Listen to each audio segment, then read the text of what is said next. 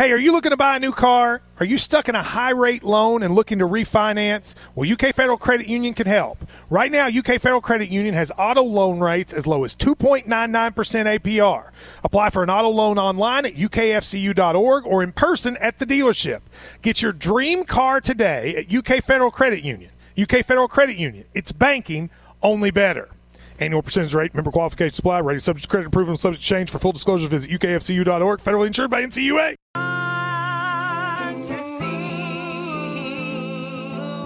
The hang-ups we have today that we need to fight for liberty. Let yourself us on your feet. Let yourself us on your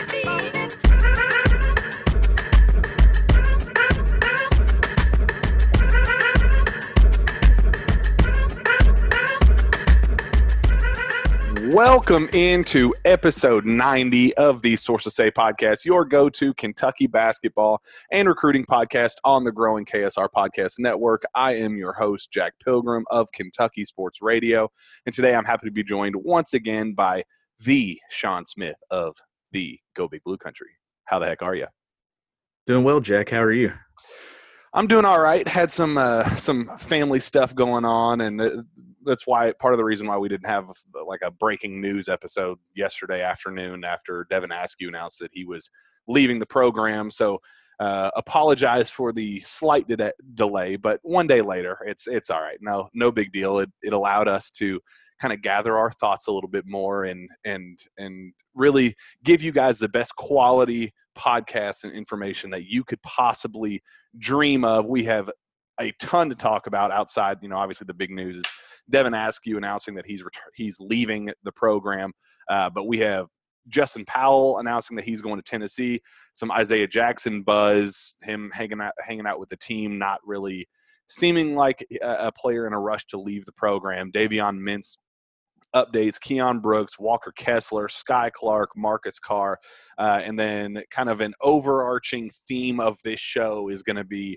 what John Calipari, he went on ESPN during the preview of the Final Four, I believe, Saturday afternoon, and they were kind of asking him questions about the day-to-day stuff and how he's feeling and all that, and they asked him about, he said, I've got to tell you guys, a lot of people had fun at our expense and celebrated. I'm ready to get going. It can't come fast enough now. Kind of put, getting swaggy Cal, chip on his shoulder Cal back. So we have an absolute ton to talk about, but obviously the biggest news that we have to address first and foremost is the news that Devin Askew is gone. And this comes after just a couple days after the season ended. I reached out to his dad, who has always been, I've said on the show several times that he's always been so good about getting back to us and, answering phone calls and, how he's doing, how's Devin's doing, all that sort of stuff. And right after the season ended, I reached out to him and asked,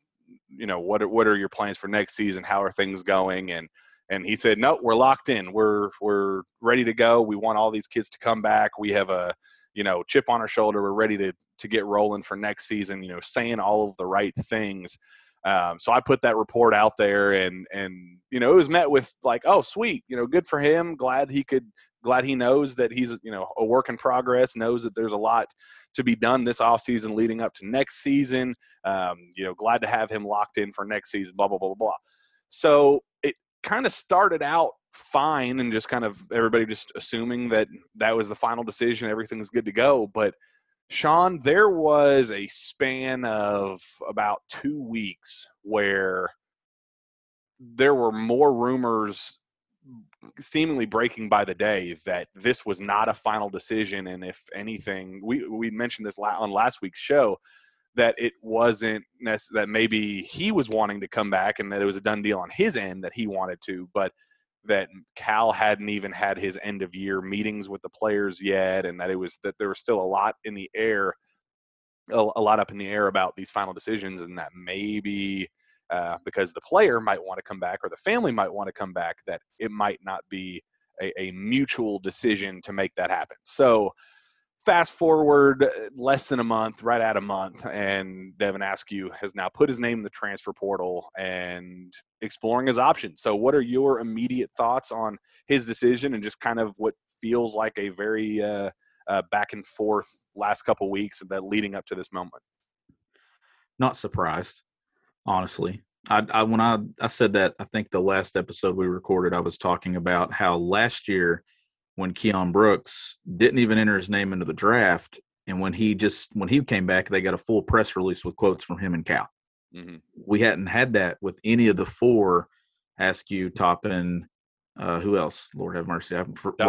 Dante Allen. Dante Allen. So those four are reportedly the ones that have either said they're coming back or a parent. And in Askew's case, it was his father. I just looked at it, Jack, that it was too soon. Like, I think all of it was too soon because we didn't know which direction that John Calipari and the staff was going to go with this roster. And I don't think that Devin wanted to leave Kentucky. Mm-hmm. I really don't. I don't think that Devin Askew woke up yesterday morning and was like, you know what? I really want to leave Kentucky. I think it just came down to it when you look at what's coming in and what they're wanting to do. I'm sure that they met with Cal and had discussions, and Cal just was probably transparent with what the plan is. Probably didn't say, Devin, you don't have a place in this program. Mm-hmm. But after conversations, then you kind of sit and look and be like, okay, if I have to move off the ball, am I going to play over Kellen Grady? Am I going to play over Dante Allen? Am I going to play over Davion Mintz if Mintz does come back? I think that that's what ended up doing it. And I just felt like that weeks ago when you have four guys who have either said or someone else has said they're coming back, and then Jimmy Docks, I keep going back to him saying that night against Ole Miss where they're going to add 7 to 8 new guys. It just didn't make any sense. There had to be some more attrition other than just NBA decisions. And I'm still not convinced that it's not done. Like, if Kentucky is actively still wanting to add a big, like, Kyle Tucker has mentioned that, I know, and some stuff. And I've seen it, obviously, Walker Kessler and, those reports, which means they're obviously pursuing that, Jack. Mm-hmm. And then the same thing with the backcourt. I could see Mintz and a guard being added. That's okay, because now you can see a path there with Nolan Hickman, Kellen Grady, Dante Allen. There's room to make that work there because you have some interchangeable pieces. When you look at the front court, we still don't have a decision from Keon Brooks. Isaiah Jackson, what's going on there? We don't know. If they add a big, I could see another person deciding here in a week or so when they look at this roster, like, you know what, maybe I should look at other options. Yeah, and I just keep going back to Devin Askew's decision, and we have never seen Cal as open and honest about point guard play or any position really, about simply not being good enough at any individual position. Well, frankly, because UK hasn't been as bad at any individual position as they were at point guard this past season. But Cal, I pulled up one of his quotes. He said, here's how I want Devin to play, so you all know. I don't want him to have a lot of dribbles. I want him to get it up and get away from the ball. The reason I like that is because away from the ball, he can make plays and he can make shots. On the ball, where everyone is watching him, he's not effective. He's just not. Like, we have never seen Coach Cal be that blunt and that openly honest about any player on his roster, and that's it's constructive criticism. It's not him saying this player sucks, we need to get the ball out of his hands, send him to the bench. That's just saying he's a good player. We love what he brings to the table in terms of work ethic. We love his competitive nature. We love his leadership qualities. We love all these things. But let's face it, facts are facts. He is not effective in this way. We need to find out ways to put him in positions to succeed. So they tried all this last season. At the end of the season, they were, they tried the Terrence Clark experiment to start the year. Davion Mintz shifting over to the point guard position late in the year. It was just very clear that they were tweaking and tooling at any possible way to make Devin Askew more effective. And for a guy that was averaging almost 30 minutes a game, only averaging 6.5 points, 34% shooting, 27% from three, 2.9 assists, 2.6 rebounds. It just didn't cut it.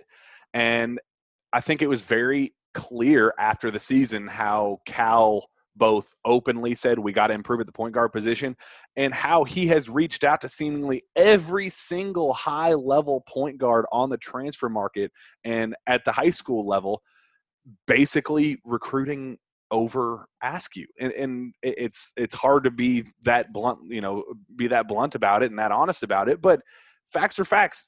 Cal has been recruiting over Devin Askew for the last 2 months. So when you're in Devin's shoes, yes, there's very likely a roster spot for him next season. Yeah. But do you want to play behind a Marcus Carr and a Davion Mintz and a Kellen Grady and a Dante Allen as that fifth guard, and Nolan Hickman, maybe fifth or sixth guard option on the roster? No, and I don't blame him on his end. And it was probably a mutual conversation, like Cal saying, "Look, we need to have a conversation. This is what your role is going to be next season. If you're comfortable with that, take it. We'd love to have you back, but facts are facts." And he probably looked at it and said, "You know what? I think it might be in my best interest to look elsewhere." Well, that's why I was saying that I don't think that Devin Askew – look, he's told you, he's told me, I'm different. He told UK media, I'm different. He didn't want to be the next West Coast transfer, Jack. He didn't. But when it came down to it and you look at the situation, do you want to really sit there and try to prove someone wrong and damage your career? Or do you want to do what's best for you? And I think that this is the best move for Devin Askew. I think it's the best move for Kentucky. And I'm not doing this whole thing where we talk about where you want to have roster continuity. We've talked about that so much on the show. I'm not sitting here saying that, it's get rid of him, like get him out here. He wasn't good enough. But sometimes just situations and fits don't work out. And I think that's what happened here. I'm not trying to hammer on him, Jack. I just don't think that he was the caliber point guard that John Calipari's good Kentucky teams have. He didn't fit. How many times last year did you watch where Devin couldn't get the ball by someone, or he had the ball late in the clock, 7-8 seconds? That possession's going to end with him picking his dribble up, killing his dribble 20, 21 feet from the basket and being in no man's land. But I think this is a move that it sets Devin up to have some success somewhere else. Quade Green, I compare it to something like that. Quade got moved off the ball, and then what happened? So let's say that Devin Askew would have decided to go through the summer, Jack, and then he gets moved off the ball, and we're looking up in December next year, and we've got a mid-year transfer. Mm-hmm. That might have been exactly what happened had he come back to Kentucky. And I just think that this is best for both parties. I hope Devin has a great career wherever he goes. Like I said, his dad, Brian, has talked to us multiple times, Jack. And that's the thing that makes the job hard, is when you build these relationships with families, you want to see it work out. But sometimes it's not what's best for the player. And I think that John Calipari obviously had conversations, and I think that both sides looked and said, okay, this is what's best. And you don't want to see kids transfer, but it's a part of it. And here's the benefit of the transfer portal. He can go play somewhere else next year right away when this transfer rule goes in place.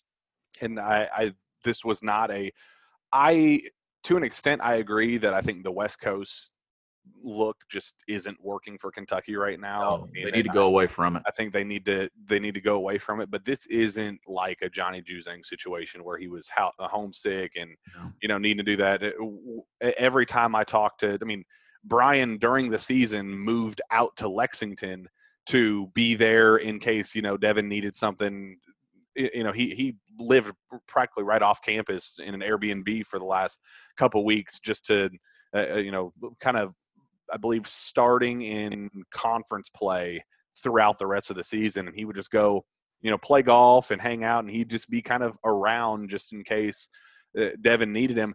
They are, they like the beach and they like the West Coast and all that stuff. But Devin left California because he wanted to leave California. He was never – he said over and over and again, I'm not a West Coast kid. I have an East Coast mindset. I'm kind of that physical – I think when Cal recruited Devin, they thought that he would be the next like Jalen Brunson, where they knew that he was very different. He wasn't a guy that just beat anybody off the dribble and was just this elite playmaker and all that. He wasn't the typical Cal point guard, but they thought, man, this kid is such a winner and he's such a competitor that those type of point guards win national championships.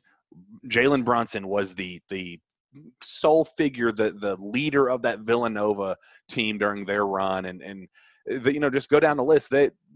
There are so many elite point guards that are different than what Cal usually brings in. So he saw that and thought, man, it's not like the type of player I usually bring in, but man, if we could get him to work in this system, and this was never supposed to unfold the way it did.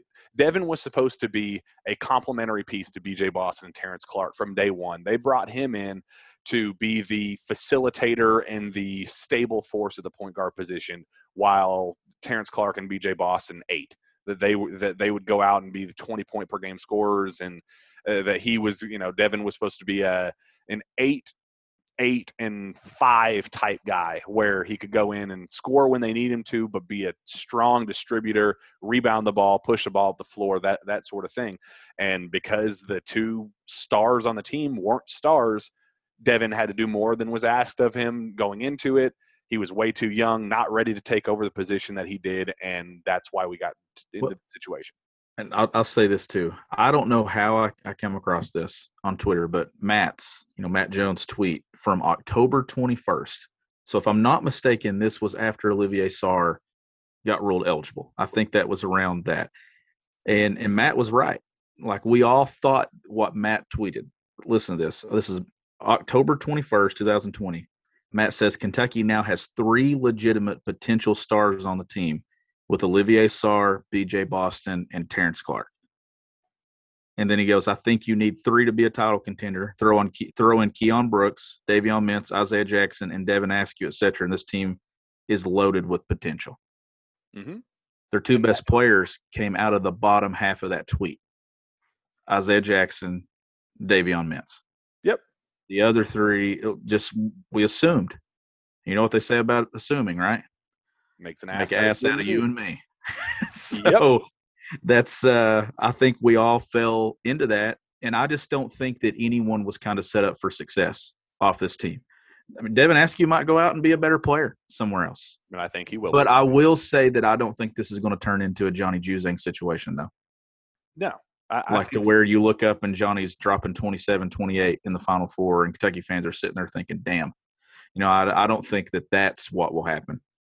Did you think when we were sitting at Florida a year ago that we would look up and Johnny Juzang would be playing in the Final Four on another roster? So can I tell you a little bit of scoop from this last summer that definitely was not a great look for the UK coaching staff? So this is just between us. This is just us two talking. No, nothing, not a big deal at all. In one of my off-season conversations with somebody close to the program, they said, mark my words, Johnny Juzang would have played more minutes at Kentucky than he will at UCLA next season. How'd that work out? Oops. How'd that work out? Not very good. Had they won, had Jalen Suggs not hit that half-court heave, and, anything could happen in the championship game. I mean, I don't think any of us expected Baylor to just absolutely crush Gonzaga. Anything can happen.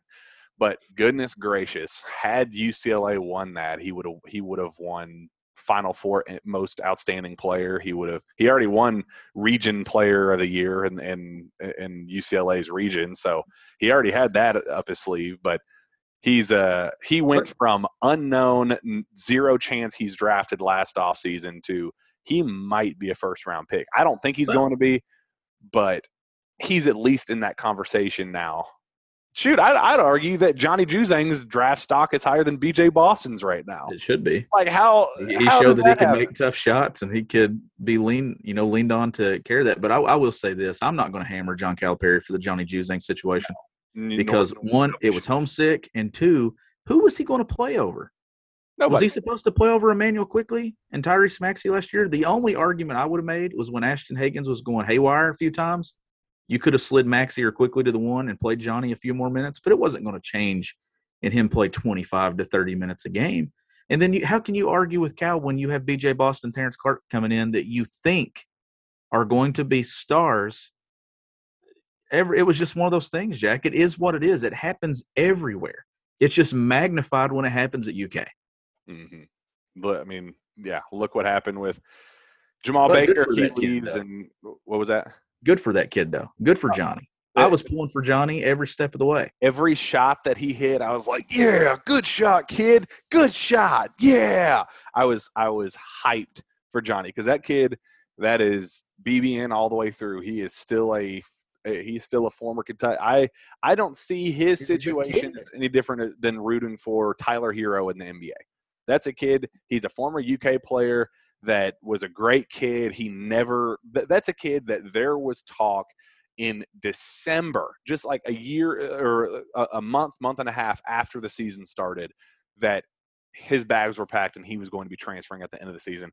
I was frankly shocked that he even made it past the winter semester. I thought that he was going to be gone by January. He held through. It's very, very similar situation to Cameron Fletcher.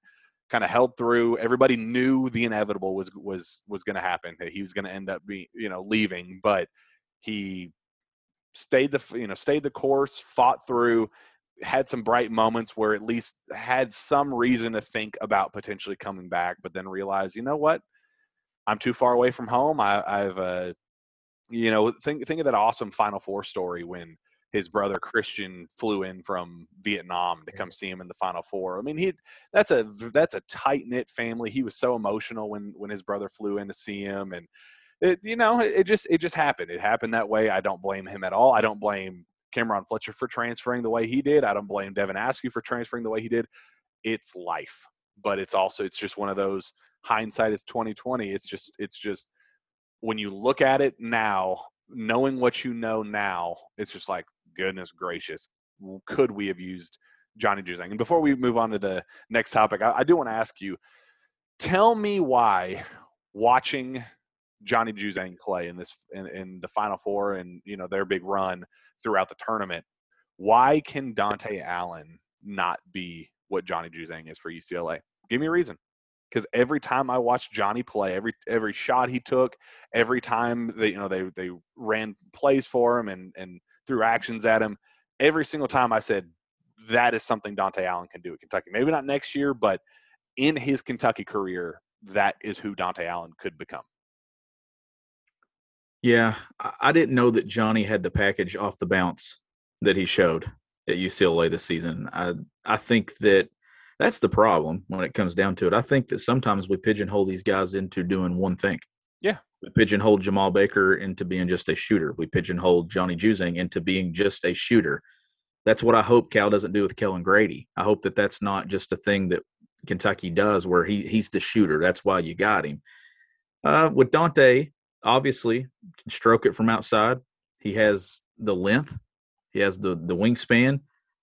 I think he could end up being a crafty scorer. I really do. You saw some of that in the SEC tournament, coming off some of those curls and finishing 14, 13 feet.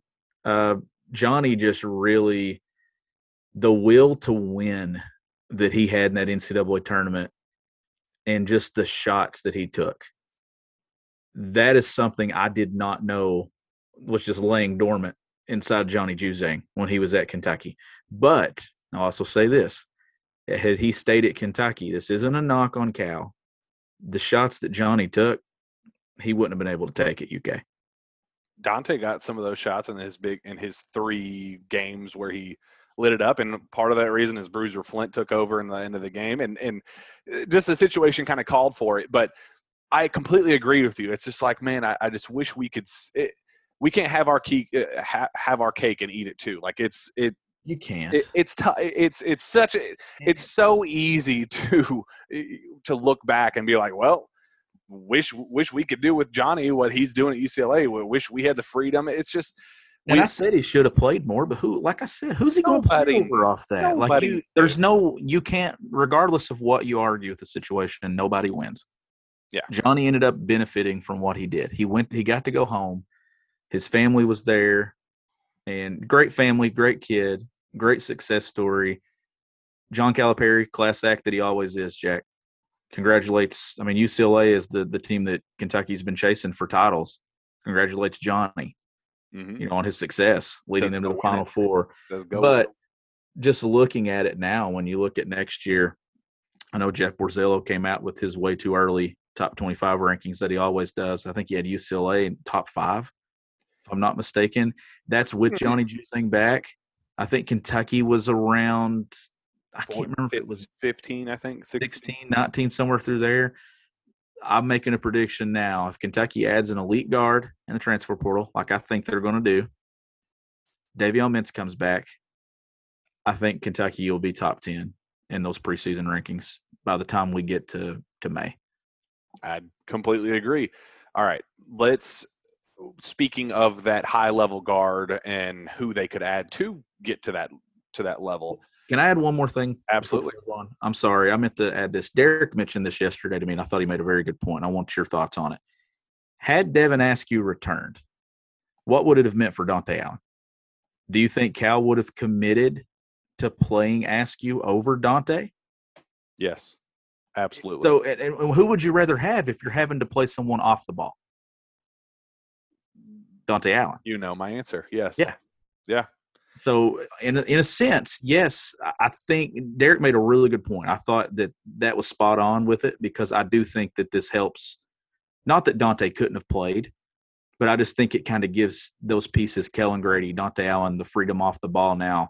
That's why it didn't make sense if they would have added Justin Powell, because it still didn't. Because now we're moving to that issue. If they had added Justin Powell with Kellen Grady, Dante Allen, Davion Mintz, it still didn't fix the one issue that was just glaring. They did not have a point guard that could make life easy on anyone. What a segue, because that's exactly where we were going next. Justin Powell commits to Tennessee, and the Big Blue Nation, as expected, there's an uproar. Why can't we get the Kentucky kid? You just didn't want another Kentucky kid. Those gripes kind of, it's a vocal minority. I mean, it wasn't a lot of people that understand the situation knew that wasn't the right fit for what Kentucky needed. I always saw Justin Powell as when it appeared Devin Askew was returning, that it was a one or the other type thing, that you could not have both Devin Askew and Justin Powell on the roster. The only time I ever saw that as a very realistic option was when it had Devin Askew announce his transfer earlier, and Justin Powell was ready to come in and take over that Devin Askew role. Here's the issue.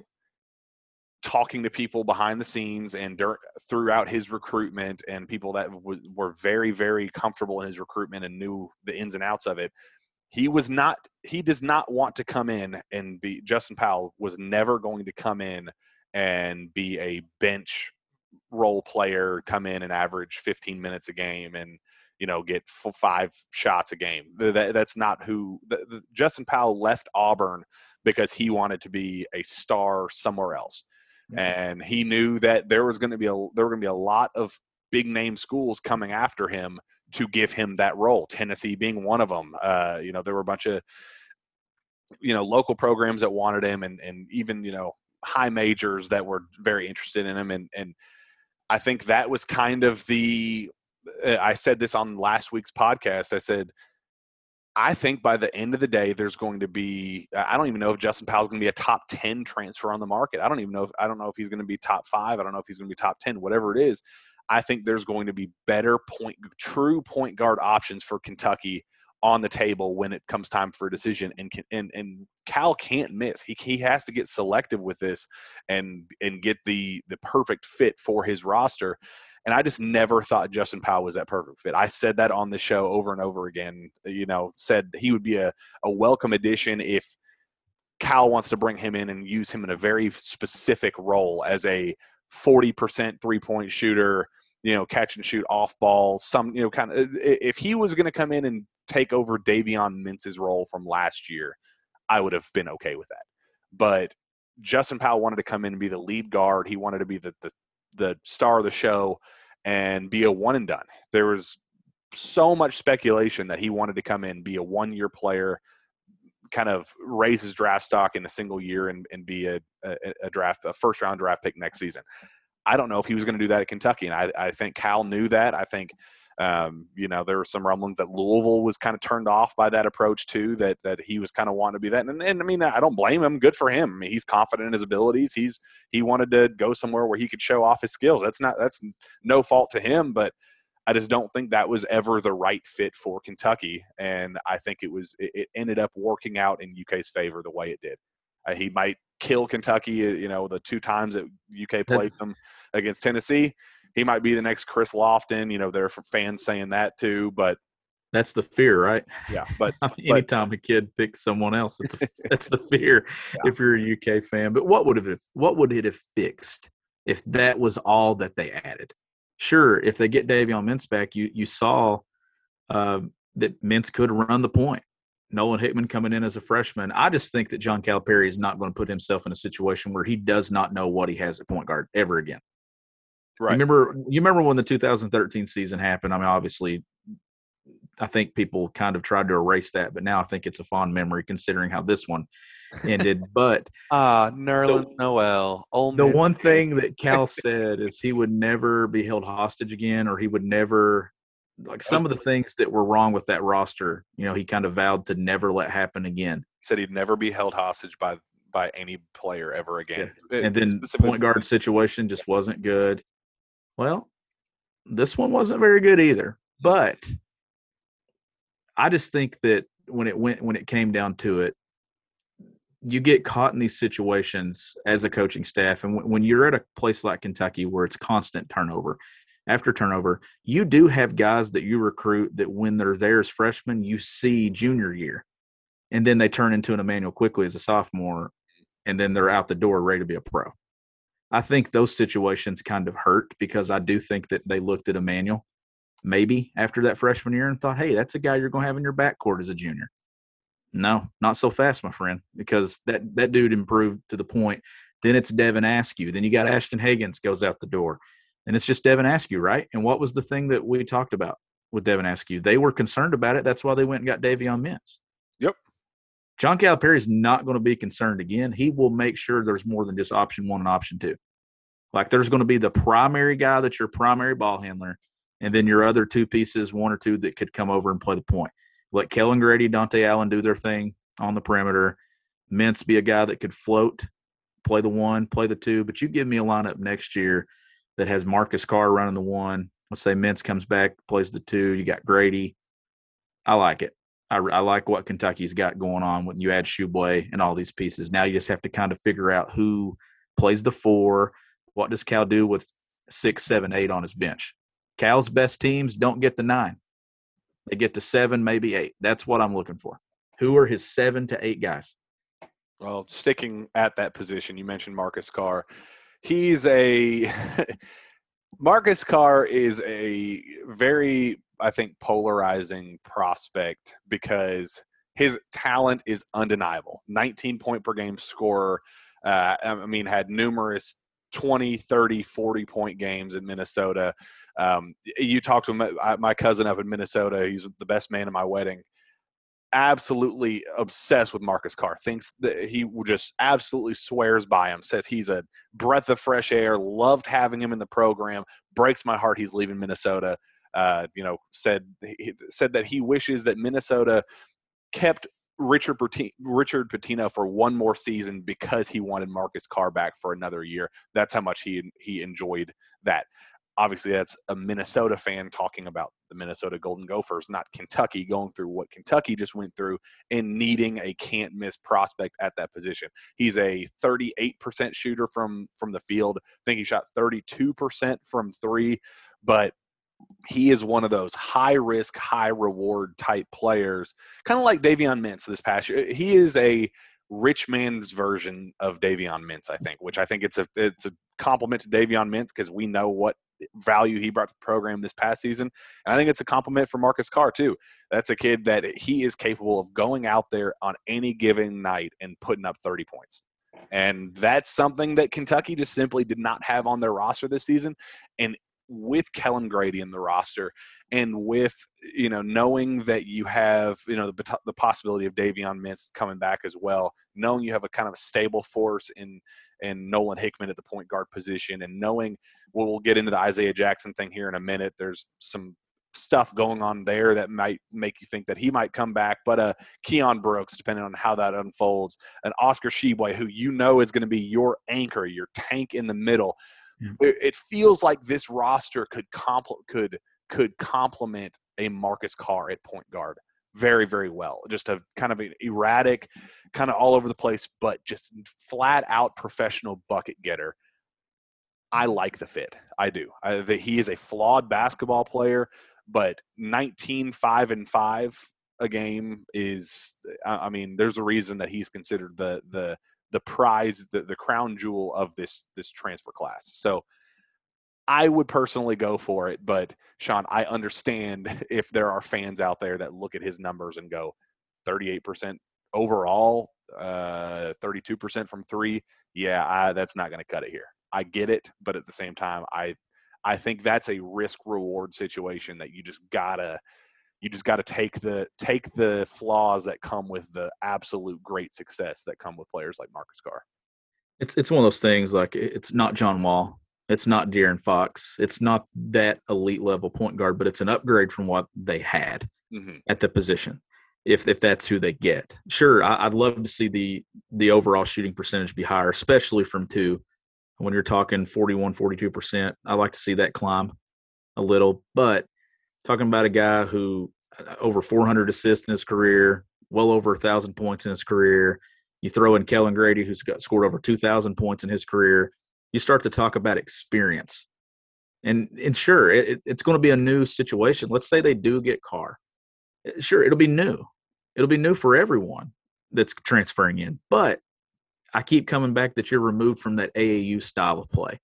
You've got two guys who've been in programs. Oscar Sheboy. I've been saying Sheboy, but they did finally put it out yesterday that it is Sheboy. Yep, confirmed it. So you got pieces there that have been removed from the AAU circuit, which I think is so vital. And those guys transition. You saw what Davion Mintz did this year and how smooth the transition was to playing in a style and playing at Kentucky and being a team-first guy.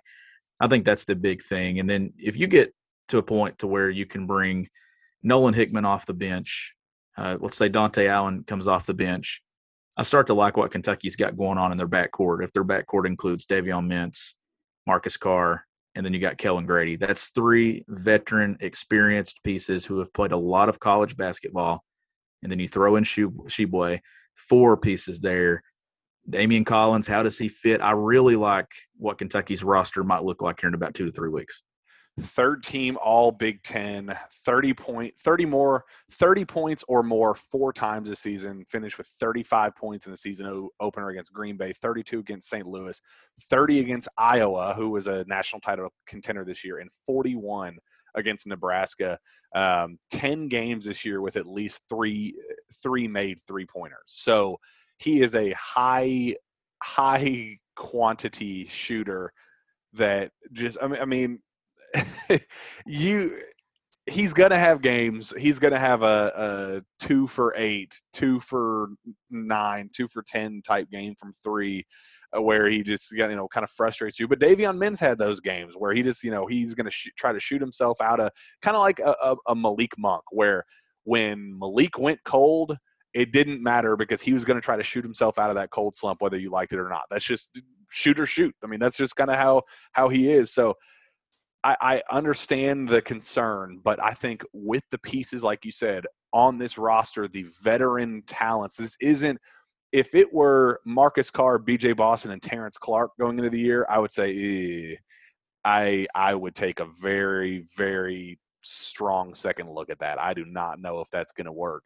just knowing what they all bring to the table and just that it's like he does bring that AAU style of play, but with the college basketball expertise and veteran leadership where he can know how to reel it in. When B.J. Boston was just going on his shooting streaks and trying to shoot himself out of slumps, he just didn't know when to say when. Marcus Carr is a guy that would absolutely know when to kind of reel things back in and say, all right, I need to kind of go with my secondary options or whatever. It's very interesting. I would be a fan of that move. And I think the only reason why we're talking about it in such depth is because Travis Brano of 247 Sports put out a report the other day following Trevor Keel's commitment to Duke, kind of a what's next for each of these programs, the finalist for Trevor Keel's, and specifically mentioned Marcus Carr as a very strong, legitimate option for Kentucky, depending on how this draft. He has his name in the draft right now. Very, very possibly could pull his name out. So he mentioned that as a strong possibility to watch out for. And then Matt on the radio show this morning got a random texter in from the text machine that apparently had the Kellen Grady scoop a week before it happened. Several other big name, injuries and stuff like that happened throughout the season. Said that Marcus Carr was going to be a Wildcat by next Tuesday, so a week from today. So I have no idea if that's true. I know that, you talk to people around the program and they're just kind of like, yeah, we got some things in the works. We're, kind of working back channels. We're trying to figure out this stuff. They have big plans for this next season, but aren't willing to say who or what or when. So I think that's the most definitive we've heard of anything, timeline wise of who it could be and when it could come. So we'll see. I think it's a very intriguing possibility, one that, like I said, very polarizing. I understand why there are some fans that would be a bit skeptical, but I also understand why people would be excited about that move. I'd be excited about it. Watching his tape, he can finish with either hand. And with the pieces that he would be with at Kentucky, those pieces that can stretch the floor, if we're talking about a Davion Mintz, that's another thing too. Like we have no idea. We assume Mintz is going to come back. I think that the move with Askew leaving kind of makes it seem like that's a guy that will be on the roster. But when you have some pieces that can spread the floor like a Dante Allen, Kellen Grady, you could see that shooting percentage actually climb for Marcus Carr with his ability. He gets downhill, but I want to see more tape of him. He looks like he's really good in pick and roll situations, middle ball screen. I like it because what guy are you going to go get from high school right now that can elevate you at that position? You can't lay it all on Nolan Hickman. You don't want to do that. You want Nolan Hickman you want Nolan Hickman to do what Devin Askew should have been able to do this year, which is come in and just spell a few minutes here and there, and then be ready to kind of lead at that position with other transfers. Look, I think what this is going to signal now, Jack, is used to we kind of knew what Kentucky's incoming pieces would be by signing day and going into the spring because it was high school. Not anymore. You're going to see it now. I think that it's going to be a roster and a program that's going to add at least 2, 3, maybe even more pieces every single offseason from the portal. I think that's going to be what kind of levels and shifts this thing and the momentum back to the Carolinas, back to Duke, back to Kentucky, to Kansas. It was a weird year. I don't expect all those programs to not be good now. I mean, I do want to see what Hubert Davis does at North Carolina, but I expect the transfer portal, the blue bloods are going to benefit from it more so than anyone else, in my opinion. Yeah, absolutely. I completely agree. We'll kind of start our descent here into the end of the show with the with front court talk. So we know Oscar Tshiebwe is coming back. We know that Jacob Toppin is returning. He said that he was on his Instagram page. Now we know that after yesterday's news that Devin Askew is leaving, until it's official, we can't really say it's official, but the expectation the whole time was that Jacob Toppin would be back. So the only final pieces left to decide on are Isaiah Jackson and Keon Brooks as the remaining pieces on this current roster. And I think that will be a domino effect for what is to come in the transfer portal and all that. There was a report from, I believe, Dan McDonald of Rivals.com yesterday put out that Kentucky is firmly in the mix for Walker Kessler, UNC transfer. McDonald's All-American, former 5-star prospect, only averaged like 5 and 5 this past year. But the people that know their stuff are saying that Walker Kessler is going to be a star at the college level very soon. Think he's a can't-miss prospect. If you can get your hands on him, you do it. And I trust them wholeheartedly. You watch film on him, and at his best, Walker Kessler was an elite college basketball player, and I think when his role is expanded and he's able to take that next step, I genuinely think that he would be a fantastic fit. But you look at this roster and you're like, where would a player like Walker Kessler fit on this roster as of right now? And I think that brings the next question of both Isaiah Jackson and Keon Brooks. So Isaiah is a player that we all kind of penciled in as a no chance. He's the one player on this team that deserves to leave. He worked his butt off. He showed off elite potential, did a lot of things that we've never seen a true freshman do at Kentucky. I mean, some of his blocks and dunks were just completely out of this world. And the expectation was he was going to be a lottery pick. And when that draft grade was kind of confirmed for him, he would sign with an agent and leave. And we are now, 3 weeks after he put his name in the draft without an agent. And instead of working out with high level trainers and out in LA or New York City or Miami or Dallas or one of these other big name places, Woodland Park, baby. He's just seemingly just refuses to leave Lexington. I think he likes it here. He does not seem like a player that's in any rush to leave this program. Oscar Tshiebwe just posted pictures last night of him in a hotel with Jacob Toppin and Isaiah Jackson, the three of them hanging out in the hallway like, yeah, it's the front court trio. What's up? Come mess with us.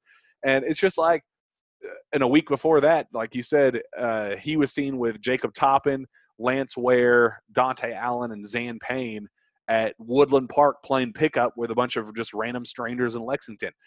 Does that seem like a guy that's in any rush to leave the program? Well, the guys that you mentioned just then that were there with him are the guys that have said what?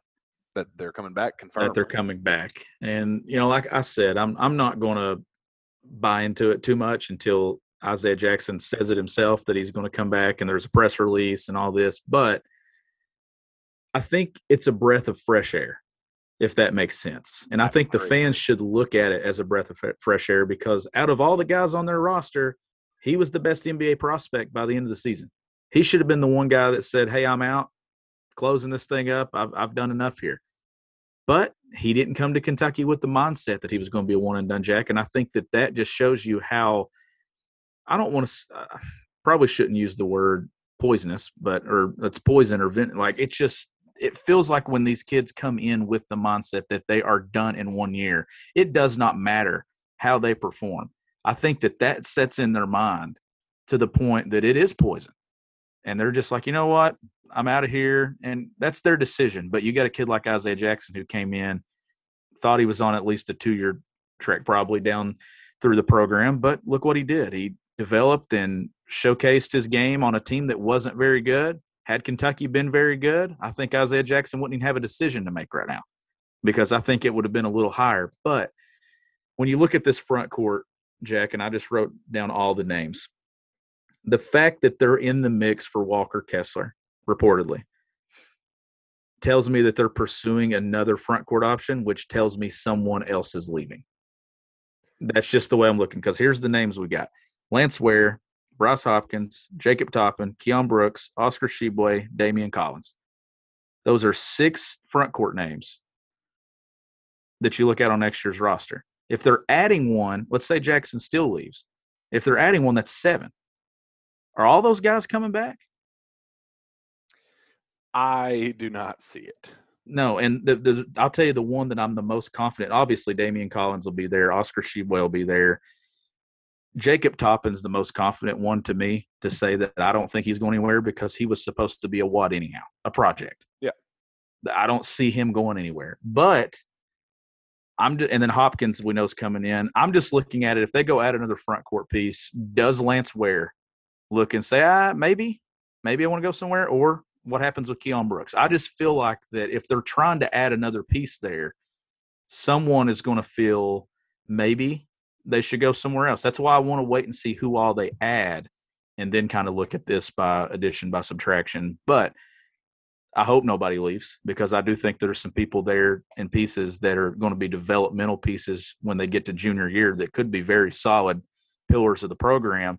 But you're talking about life now where you want to be able to play right away, because everybody's on a fast track to get to the pros, whether that be the NBA or overseas. You want to put yourself in position to provide for your family. And if basketball is that option, you want to kind of speed up the process regardless of what level you play at. Yeah, going back just a touch for with Isaiah Jackson, his dad in interview with Kyle Tucker said, "It's not about income. Me and his mom have been working for years, and if I have to work another year or two, it's no skin off my bones." And we had to let him know that to take the pressure off of him. I can wait. Cal told him, if you come back, do it with a purpose. Do it because you're committed to getting better and you want to fight your butt off, win us a bunch of games, and leave no doubt that you're a top 5 guy. When you hear that, you have to consider it. And then it mentioned later in the interview that that he genuinely believes that his son is a top 5 talent in the draft. So I went and kind of looked up all of the mock drafts, the big boards, all that, those sorts of things. He's rated as high as number 11 on ESPN. And among the major outlets, I believe The Athletic has him the lowest at number 20, even though like NBA Draft Room and Draft.net and some of the other, not very reliable websites have him, 25, 26, 27 or whatever. But I think his sweet spot right now is at 11 to 20, which in most cases that's a, punch your ticket, you're going to the NBA. Congrats, have a good life. But they keep throwing around that top 5 phrase, that they think that he could be a top 5 player in next year's draft. And I think next year's draft is going to be infinitely weaker than this year's. I think this year is, the Jalen Greens of the world, Jonathan Kumingas, Cade Cunninghams, Jalen Suggs, those types. There was no chance that Isaiah Jackson was going to ever be a top – Evan Mobley. There's no chance that he was going to be a top 5 pick. I think the top 5 has been set for a full year now, and there was nothing Isaiah Jackson could have done this year to change that. But you look at next year's class, and I think there is genuine room for improvement up to that top 5 status. And we mentioned this talking about BJ Boston. Little did we know that we'd be having the same conversation about the player we all just assumed was a guarantee to leave. But if he gets that number 20 overall grade and he's sitting firmly outside the lottery, even 19, 18, 17, whatever, and he looks at that and goes, I'm a top 5 draft pick. I know I can be top 5. That's a $20 million difference between those two draft slots. Now there's not much of a difference between 20 and 14 or 17 and 14 if he's just all he cares about is that lottery, and that might be reason it'd be stupid of him to come back if that's all he cares about. But if he genuinely has that top 5, top 10 number in his mind, there's good reason for him to come back, and he can make himself a lot of money. We already know what he's able to bring to the table. If his floor is what he did as a freshman, he's already a lottery pick going into next year. All he can do at this point is improve and reach that top 10 status, top 5 status. I think it would be I wouldn't blame him in the slightest to officially leave, but man, the thought of him coming back and kind of anchoring that front court alongside Oscar Tshiebwe and with defensive presence, man. I mean, holy crap. And that's the one thing that I don't want to get lost in all this is we spend a ton talking offense because that's obviously the one thing that Kentucky needed to add was just shooting and things to be a better offensive team. You don't want to lose sight of how good they are and how good they have been defensively under John Calipari. And I expect them to be good defensively regardless of what happens with the rest of this roster. And I think that, obviously Isaiah Jackson would definitely anchor that. And then you have Damian Collins, who you expect to be an elite rim protector as well. But just looking at the roster, let's just assume for the fun of it, Jack, that Davion Mintz is in the fold and comes back. I think we're kind of to a point to where I think would we be surprised if he didn't, honestly? I think I'm getting closer to that point where it's like a 75-25 return. That's me. Yeah. I would set it 80-20. Yeah. In my mind. I just see a path where he's there. If he's not, then I think Kentucky ends up adding 2 backcourt pieces either one from the portal, one high school. But let's just say that he's there. And then let's just, for the fun of it, say Keon Brooks has made his decision and said that he's coming back. That's 10 roster pieces right now with Damian Collins, Oscar Sheboy, Keon Brooks, Jacob Toppin, Bryce Hopkins, Lance Ware, and then the 4 backcourt pieces, Kellen Grady, Dante Allen, Davion Mintz, Nolan Hickman. There's still 3 spots there to add. You look at the makeup of that roster, 4 guys that play on the perimeter, the attention is going to go to the backcourt. That's where I was coming from. If they add another front court piece, someone is going to feel the pressure to leave, if that makes sense at all. I just think that that's a lot of bodies in the front court. But do they even add a high school guy? Like I think I could see them adding 3 more pieces. Yeah. But somebody else would have to leave, Jack, before they get to that point. I think most likely scenario would be that they add 2 more guys to this roster from the portal. It gets to 3 if somebody surprises you and says they're going to transfer, like either a Keon Brooks or somebody comes out and decides that they're not going to come back. But with those 10 guys, you add Marcus Carr to at 11, and then you just go add another piece to get you to 12. I don't know if Cal takes and fills it out with 13. Maybe he does go get someone in high school or something like that, just to kind of be a developmental piece there. But backcourt is where they need a point guard. Just looking at that, I think that there needs to be a clear ball-dominant guard who will run the show 85% of the time, and then you let somebody else slide over and run it in a pinch, let Nolan Hickman get some minutes here and there. But I think that's the one thing that stands out to me. And we know who it's not going to be. Sky Clark announces this afternoon that he is sticking with the class of 2022. That's the right decision. I personally think it is the absolute best decision. If I am Coach Cal, I don't touch reclass point guards with a 10-foot pole, especially reclass point guards that you expect to be the leader of your. I think if you're bringing Sky in to be, hey, you're not going to be the you're not going to run the show from day one. Just come in, learn the program, learn the system, get familiar with the facilities. That'd be one thing. But Sky Clark isn't coming in to be a bench warmer, sit around and waste a year. Essentially, he's coming into play, and I think it's best for everybody to get him another development year. Get back to the high school level. He's kind of been back and forth with where he's going to high school and how he ended his season early this past year due to COVID and all that. There's a lot. He's probably going to end up at another high school next season, depending on what's the right fit for him there. So there's just a lot up in the air with Sky Clark. I just think that's a lot to bring to the table this coming season for Kentucky. I just always thought that it would be it'd be best for him to stick around, develop one more year at the high school level before making the jump. It's absolutely the right move to stay in 22. And if I'm John Calipari, I'm happy that he's staying there, because that's your building block. That's your piece to build your class around and everything. You already have a point guard locked in with you, and he'll hopefully for Cal, he signs in the fall, and then you've got that going all the way through next season. And that's the thing. You want that piece to jumpstart your class, and I think that's why it's important to stay there, because that's the thing, right? Sky Clark is going to be good, but you don't want to have to rely on a reclass again. You want to go out, and it's better to get a 1-year filler from a grad transfer or a transfer that has experience, in my opinion, to kind of bridge that gap to get to Sky Clark in that class. And then we'll see what Kentucky does with the rest of that class. I think that's going to be an interesting thing to watch, right? Because they haven't been able to evaluate. In-person evaluation's not there. So offers might be a little slower getting out, Jack, than they have been in the past.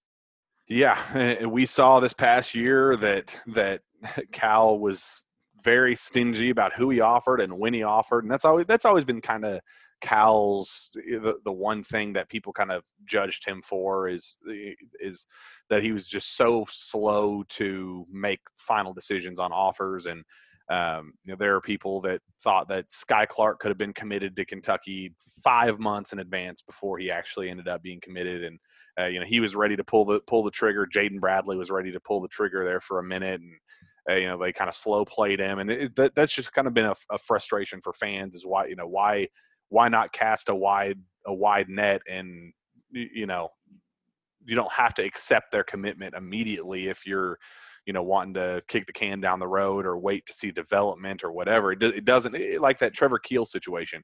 What would it have hurt Kentucky to offer him back in October, or, you know, whatever that case is, you know, just a couple months in it leading up to, you know, you offer him in January and he's ready to commit a month or two later. Like that's, he was never going to come to Kentucky. That just never was a feasible option. It was kind of just a last ditch effort. And it just almost makes you look worse at the end of the day, even offering him at all when you try to come in late. It just feels like you're a step behind the competition. I never understood that. But yeah, I think this is going to be a very interesting next couple of weeks. I think the Isaiah Jackson decision is one to keep a close eye on. Keon Brooks, I think it's going to be a domino effect. I don't see Isaiah Jackson.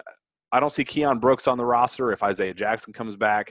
I don't see, Keon Brooks staying if they sign a Walker Kessler or something like that. I think there's just a bunch of more, Lance Ware, if he stays, if they add another piece or two, there's just a lot of domino effect pieces, I think, that we're going to find out here in the next couple of weeks that could really still kind of shift the landscape of college basketball. Really, I mean, if UK signs a Walker Kessler or a Marcus Carr, I mean, I do think that they're already in that 15 to 20 range, and most of these way too early preseason polls.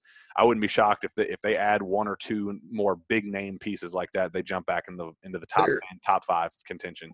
They're top 10 if they add an elite point guard. Like an elite point, and I'm talking, Marcus Carr. Like, I consider that to be elite, considering what they're going to have or what they had. And then if you go out and get one of the top transfers and you add another piece, I could see them getting to number 8, 9, 10, 11. If Isaiah Jackson comes back, then you're talking top 5, in my opinion. Like, Kentucky's not going to have a 9-win season next year. It's going to be better, but I want to wait and see how they piece this out before I'm ready to just crown them a Final Four contender again. I want to see what the entire completed roster looks like from top to bottom across the board. I want to see how much is skill set valued and things like that, because Cal's best teams play 7 to 8 guys. And I'd like to be able to look at this roster in July and say that I already see those 7 to 8 guys. Yeah. Yeah, I think that's the winner. That's what it ended up being this past year, even though it was too little too late when he kind of found that 7-8 man rotation. I think this is, we've said it over and over again, this is John Calipari's most important offseason. He just has to get it right. These next 1 to 2 pieces that he adds to the program have to be just absolutely perfect fits for what else is coming back. And I guess that's just the nature of the beast whenever you have a revolving door at the program where it's just constant turnover, constant movement, that, you got to figure out perfect fits and the perfect pieces to fit alongside who else you have on the roster. But this is a big one. I think these next couple weeks are going to be absolutely massive for just kind of determining if this is going to be a serious title contender. Let's roll the balls out and let's do this thing, or if they're going to be in that 15 to 20 range where it's like, well, it's obviously a step in the right direction, but not the contenders UK fans are hoping for. I think we will learn that here in the next couple of weeks. But it's going to be a lot of fun, and we look forward to following along with it. Sean, is there anything else you want to touch on before we call it a show?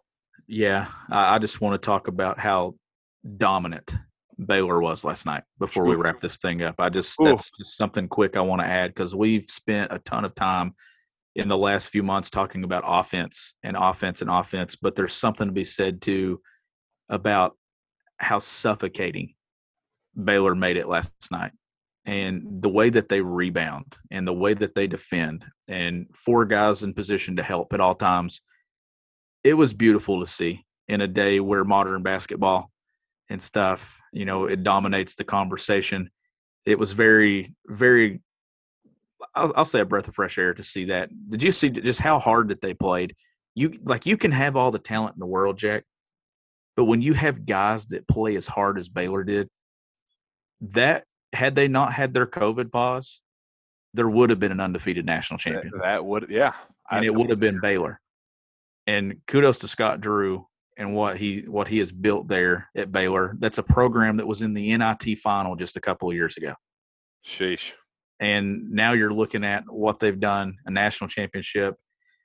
It's a program to watch out for. I think you're obviously going to see them continue. That's a program that's going to be just continuing to get better. And I'm going to go ahead and make an early prediction. Kentucky, Baylor, Big 12 SEC Challenge this year, either at Waco or in Rupp Arena. I think that's the prediction I'm making. That'd be a lot of fun, man. That'd be a blast. That's what they're going to do. They did it with Texas Tech, sent Kentucky to Lubbock the year after they played in the title game. Whoever's the hot team in the Big 12 outside of Kansas, that's who they give Kentucky. And we didn't see Kentucky, Texas this year, and I think it will be. I think you're going to see Kentucky, Baylor play very soon. So we're road tripping to Waco. Is that what you're saying? Absolutely. Absolutely. Stopping at every Whataburger on the way. I completely agree. All right, Sean, let's get that out of here. Where can fans find your work? You can find my work at gobigbluecountry.com, and you can follow me on Twitter at GBBCountry. You can find me on Twitter as well at Jack Pilgrim KSR. Reach out to me via email at jpilgrim@KentuckySportsRadio.com. With that, we'll be back next time for another jam-packed Sources Say podcast. We will see you.